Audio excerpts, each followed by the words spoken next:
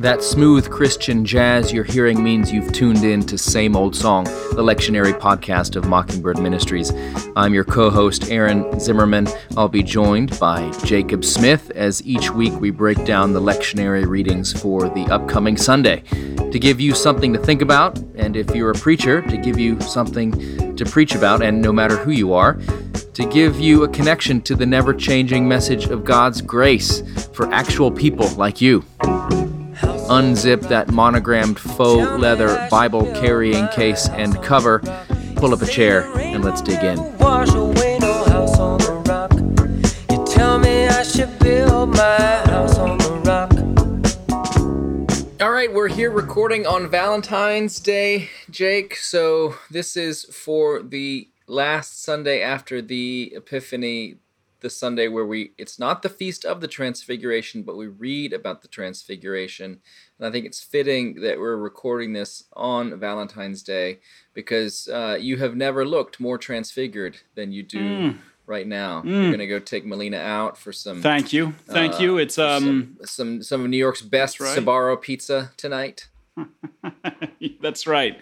Absolutely. No, only the best. We're going to Bravo. Manhattan's finest. Excellent. Is that Bravo with an exclamation point? It is, and it's actually one of the few places you can get a free refill on your Diet Coke. So nothing says authenticity like an exclamation point at the end of the restaurant's name. That's right. And free Diet Coke. Exciting. So, just like the Italians. Yep. Good. Well, otherwise you're doing okay. You've fulfilled all righteousness. You're met my therapist. Things are trucking along. So, and you, how are things in lush Waco? They're pretty lush, actually. We've had a lot of rain, and we're trying to finish a big construction project at St. Albans. So if any of you folks out there are looking to just unload some cash that's weighing you down and troubling your conscience, you got it in some ill-gotten way, some questionable means, and you just need to get rid of it, please send it to St. Albans, Waco, Texas.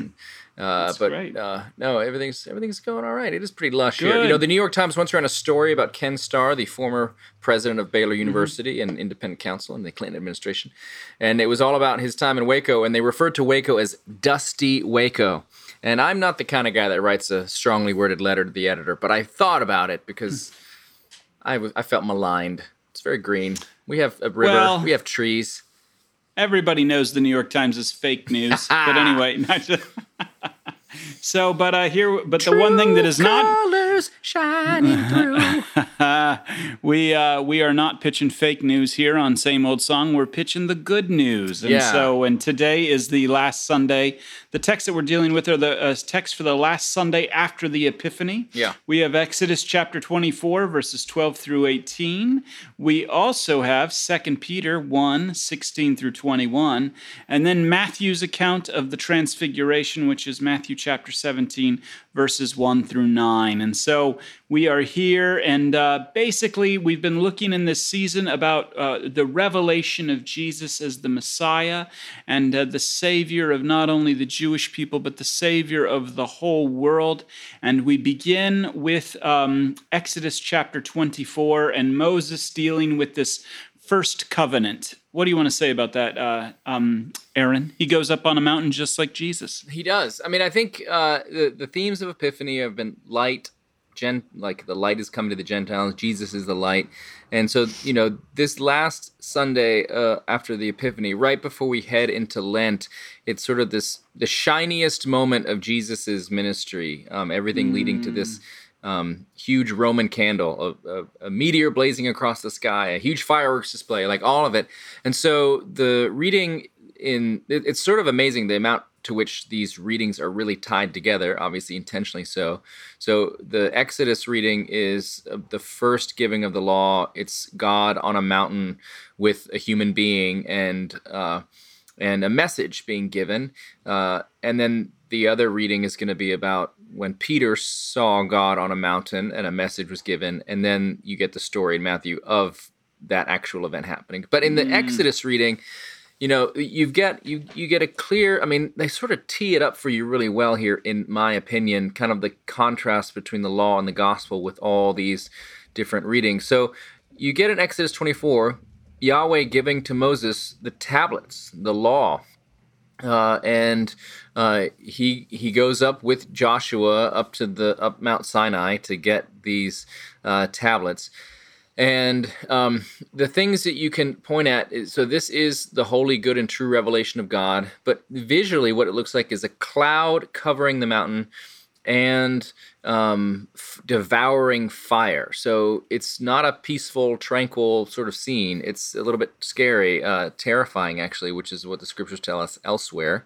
And so this is the giving of the law, meaning a demand, and it's kind of visually represented by darkness and fire. So there's kind of a fear there, and I think you're supposed to see the contrast between this and ultimately what's coming in the New Testament. I think if you're going to preach this Sunday, it would be a Sunday where you are actually sort of supposed to preach how all the passages connect. So yeah, that's right. In terms of just preaching this passage, you would just be like, well, the law came and it was scary. Amen. Like that's not a good place to leave your people. Would you say anything else about this, Jacob?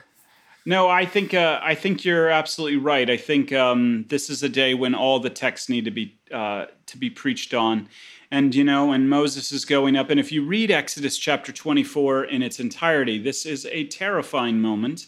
To encounter God on the mountain with a cloud and all of this is a terrifying moment. And so, but Moses goes up and is given the law here, and this is a big deal. And so, but this isn't where it stops. And I think Moses was on the mountain for 40 days and 40 nights. Awesome. It's what happens after that and everything that we are driving to. The law is not the finishing place. Yeah, and I'll say, one thing you can't talk about here is the fact that this is not for everybody, but there will definitely be some people in your congregation that their early experiences of God were like this, not necessarily on a mountain with fire and smoke, but God as being something a little bit scary, kind of hard to understand, far away. I mean, the idea of a cloud is by nature sort of hard to pin down, right? As the nuns sing about Maria, how do you catch a cloud and pin it down in The Sound of Music? It's something that the boundaries are diffuse. It's mysterious. There's that, and then of course devouring fire. I mean, that's scary, as fire on the mountain. Well, I think this is something, though, that I think we need to recapture even in the church, and just one of the things that we've lost in American pragmatism is the terrifying nature of God. And we have such a pragmatic view of God, like God is nice, God works for me kind of thing. Yeah. And one of the things that you read in Exodus is that idea is completely should be popped. The fact is that the people of Israel were terrified of God, and everybody who encountered God was completely terrified. This is one of the reasons Moses goes up, is he functions as a mediator. And this is before the law, before the sovereign God of the universe. Without a mediator, he is terrifying. And this is one of the things that comes across. And something I think that needs to be slightly recaptured once again in order to understand the profundity of the gospel, right, is that God on his own, you should be scared of him. Just the God of like looking up into the sky, the God of nature, that's a terrifying proposition. And this is kind of, one of the themes that comes out in the book of Exodus. Yeah, you especially, Jake, should be terrified of God just based on your eating habits. It's a lot of people do think that's what God cares about. They think that God cares about that. They think God's really interested in their love life. Like most of their prayers are like about that kind of stuff. And I think, as you said, this kind of big, transcendent, mysterious God is a view that we should recapture. And this is God's choice of how God wants to reveal Himself to people, is this way. So there is something we should take to it. But again, like I said, we don't stop here. Well, everything to really hammer home the point of this passage, this chapter is the meat of it is actually outside of it, because this is where Moses comes down with the law and he takes half the blood. They sacrifice all of these animals, and he takes half the blood and he puts it in a basin and he pours half of it against the altar, and then he takes the book of the covenant And in the hearing of the people, it says, and they said, all that the Lord has spoken we will do, and we will be obedient. And Moses took the blood and threw it on the people and said, behold, the blood of the covenant that the Lord has made with you in accordance with all these words. Bang, right here. This is law. You do not do the law. What happened to these animals will happen to you. Mm-hmm. That's serious business. That isn't like, hey man, just do your best and God will do the rest. We are talking blood. We're talking altars. The Judaism you encounter today most of the time is not like the Judaism of the Old Testament and is not the Judaism of the Bible. The Judaism of the Bible dealt with blood, and it dealt with a God that needs to be appeased. And this is at the root of Christianity. And so when they go up back into the clouds here, this is a terrifying thing because the people don't know what's going to happen. Is Moses going into the clouds going to be eaten? What's going to happen? So when you're preaching this, all three passages together, preach the severity of what's happening. Preach the God that you just got to go by on instinct. The God who's unmediated that comes in hurricanes. The God who comes and is in space and can be terrifying, will suffocate you. This is what we're dealing with. And this is what the people of Israel are experiencing as Moses goes into the cloud. Yeah, and you can imagine them watching him going up in there and thinking he's about to get burnt to a crisp, sort of like the Nazis at the end of Raiders of the Lost Ark, like he's going to melt. And that's what it would, the fact that he doesn't, Moses is sort of almost reenacting his own calling when the bush is on fire but not burned up. That's kind of a signal that God is a consuming fire, but he's also a merciful God, that he burns, but he does not actually burn you up. And this is exactly, Moses now becomes that. He is going into the fire, he's not burned up. So even as the law is given, there is a hint of mercy here. This is not where the story ends. So all those things are happening. But if you were going to preach on this text and this text alone, then you need to tie it into communion, because the blood that has been thrown on us is not sufficient. And so we finally, broken by the law and looking to be redeemed from death, look to the one who says, this is my body broken for you. This is my blood shed for you. Gosh, that'll do it. Yeah. So then you come to 2 Peter, and Peter tells us about the experience in the cloud. Yeah, so chronologically, these passages, if you read them in the order in which they were written, it'd be Exodus first, or in terms of not when they were written, but when the events happened. Then the next thing you'd read is Matthew. So Moses on the mountain with God, and then Jesus and Peter on the mountain, with Moses, and then the last thing you would get is this 2 Peter reading where 2 Peter reading where he's talking about this experience. So this is Peter describing after the fact, and he's talking about two things. He is talking about when he heard the Father say to the Son, this is my Son, the beloved, with whom I am well pleased, which is what God says to Jesus on the Mount of Transfiguration. It's also what he said at his baptism. So we kind of should be remembering, where have we heard these words before? Oh yeah, we heard them at the beginning of Epiphany when John was baptizing Jesus in the Jordan River. So this Sunday definitely serves as a bookend from the beginning to the end of Epiphany tide. But Peter is saying, we heard this voice come from heaven. And what Peter is basically trying to say is that Christianity is true. He talks about the fact that there were people that think maybe these are cleverly devised myths, this story of Jesus. And there are people that still think that today, but Peter's doubling down and saying, no, I was there. I heard the voice, and then he says we were with him on the holy mountain. In his context, there were all sorts of crazy religions popping up. Like if he was in Rome writing this letter or something like that, you had all sorts of kind of insane little weird religions going on. I've been reading Dominion by Tom Harding, who's going to be one of the speakers at Mockingbird. And man, with the way he talks about the cult religions of Greece and Rome, you're just like, good God, these are cleverly devised myths. Yeah. Who knew that Tom Holland, who plays Spider-Man, also was an incredible English historian? That's right. It's amazing. So, these cleverly devised myths, there was the goddess Cybele he talks about, who called men demanded to be castration, and they dress as women and beat themselves as they walked singing through the streets of Galatia. That is a religion I would not follow. No, I would for not. The record. Don't sign me up.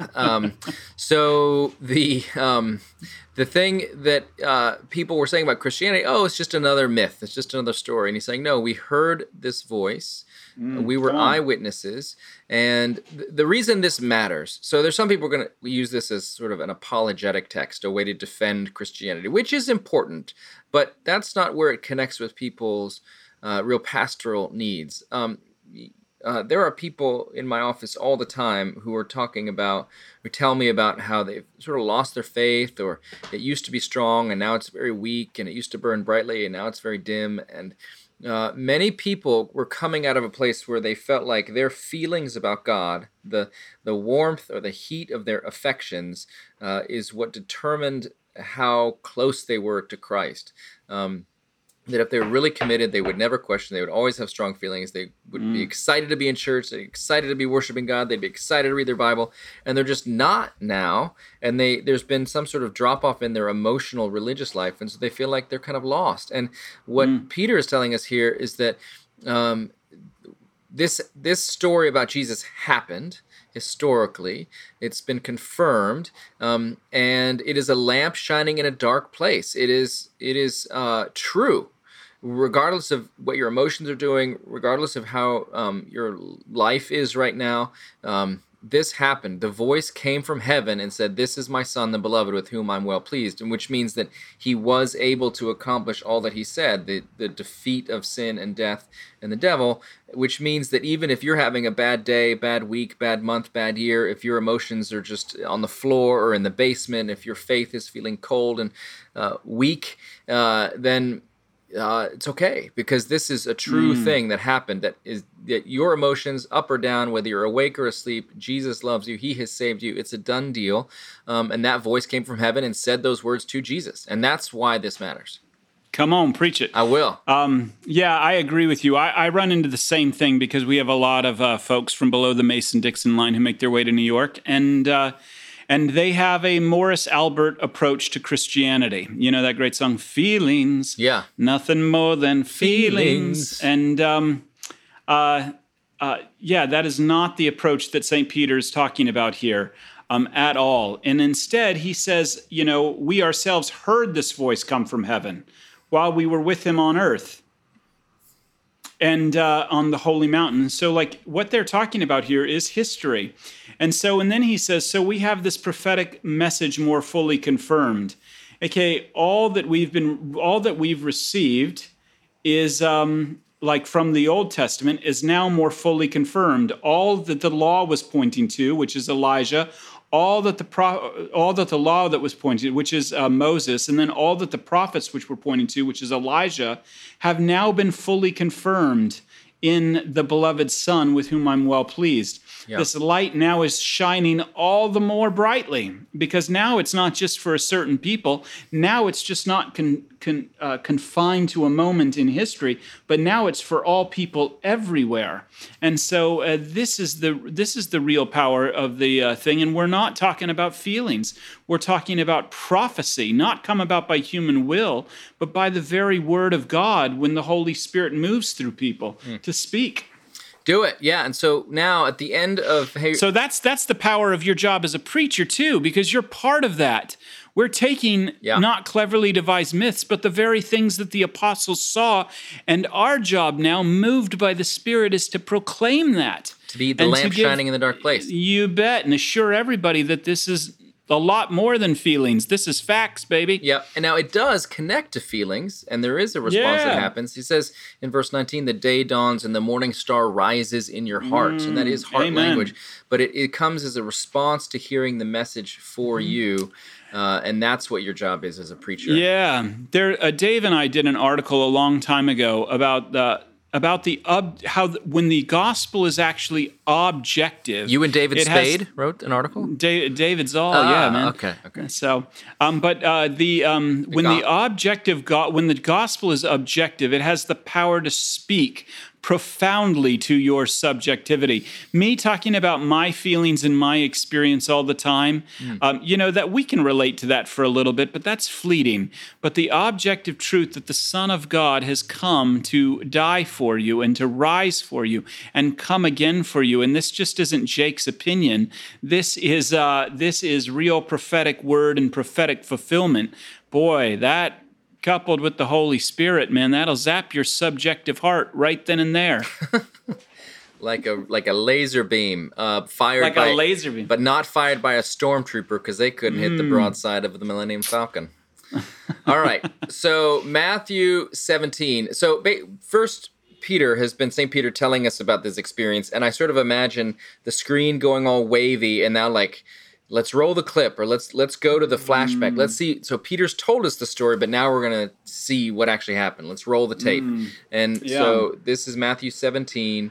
And it is true that Jesus, like we're now basically halfway through, a little more than halfway through the Gospel of Matthew at this point. And the going down from the Mount of Transfiguration is really going to begin the events of kind of his ultimate trip to the cross. He's kind of downhill from here, which, makes sense because we're about to, next Sunday is the first Sunday in Lent, which is going to be us, preparing to focus on those days of Jesus' ministry. Mm-hmm. But here, this is the high point before the valley. This is the crowning moment. So So Peter, James, and John go up by a high mountain. It doesn't name the mountain. You can go to Israel and they'll tell you which mountain it was. There's some disagreements about whether it was Mount Tabor or whatever. But this is James and John, who were kind of some of his right-hand dudes with Peter. This is the trio, the core circle of trust people. They go up there on the mountain, and it says he's transfigured before them. His face is shining like the sun. Matthew is like grasping at words here to try to talk about how blindingly bright this was. This is like a nuclear explosion where you had to wear those really thick, dark sunglasses. And we get Moses and Elijah there next to him. And Peter says, Let's stay here. Let's make dwellings or booths to house you. One Moses, one from Elijah, and one for Jesus. Now, what's happening here is Jesus is revealing his glory to them, and Peter's like, finally, none of this Galilean carpenter fisherman bit. Like, we have been wanting Jesus to take off the disguise, be like divine Rambo, and come out and sort of and be king and kick out the Romans and do all the stuff that we think the Messiah is supposed to do and rule like David. So he's thinking that this is what's going to happen. So he's sort of saying we should stay up here. Let's get it a little bit more permanent, and we can now rule. We can be in charge. Us three with you three, Moses, Elijah, and Jesus. And the fatal error that he makes here is Peter thinks that Moses and Jesus and Elijah are all sort of on the same plane. That, because Moses was the lawgiver, Elijah was like the law promoter. He's the prophet. He's the prophet. He's the one that says, Moses gave you the law, you're not doing it, now I'm going to remind you to do it and tell you to do it and tell you if you don't do it what the bad stuff is going to happen to you. And so to say that let's make dwellings for Jesus, Moses, and Elijah will all be up here on the mountain, it'll be great.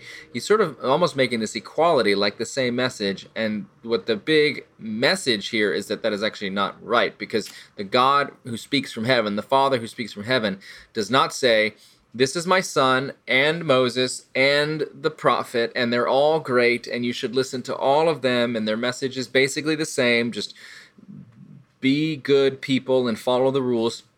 That's not what happens.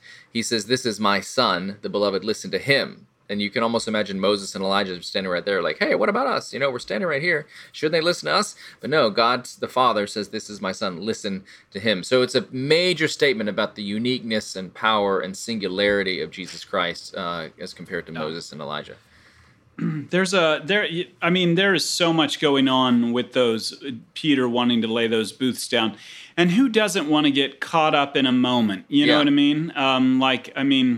I love that, being caught up in spiritual moments and things like that. And you just want to, dang, how can we put that in a bottle? Yeah. And, this was one of the problems with Charles Finney's lecture on revival. This is, a lot of this stuff, it tries to bottle it up. And how can we recreate it?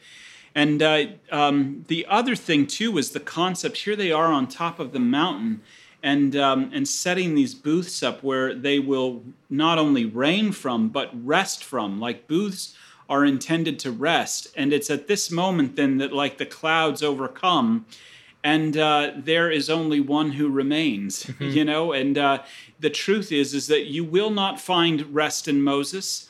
You will not find rest in Elijah. And as a matter of fact, they were resting by faith in Jesus, you know what I mean? And so, and this is ultimately where we find our rest as well, and is in that booth that is Jesus. He doesn't need a booth because he's the ultimate booth. And where this hits your people, where the rubber hits the road right now, because like I said, we're all looking for like kind of spiritual highs and cleverly devised myths and experiences and all of this. But the truth is that this is simply a preview of the glory that is to come. The transfiguration is like kind of like what's going to start coming out in the next couple of months, all the big summer hit previews. This is a preview of what's to come. God in all of his Jesus in all of his glory. And that glory is going to be shared with you.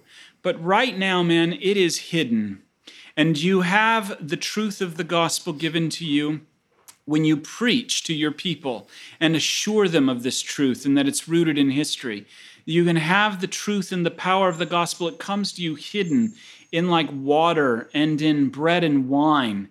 And mark my words, this is no different. I mean, its glory is hidden. Jesus is hidden. But nonetheless, the same power of his death and resurrection comes to you in these means to assure you that this preview is actually going to happen. Yep. And what's wonderful here is the contrast with the Exodus passage where you had the cloud and the devouring fire on the mountain. Everybody was scared. And that's the same reaction that Peter, James, and John have. They hear the voice of God and they fall to the ground in terror. It says they were overcome. I mean, this is a level of fear that maybe you have experienced in your life if you actually thought you were going to die.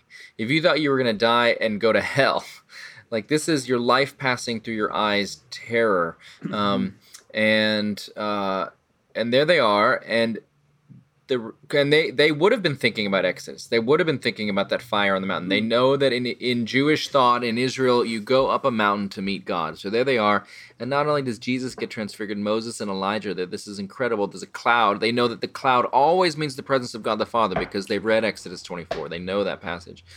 And so they're in the presence of God. They hear God's voice. And they are terrified.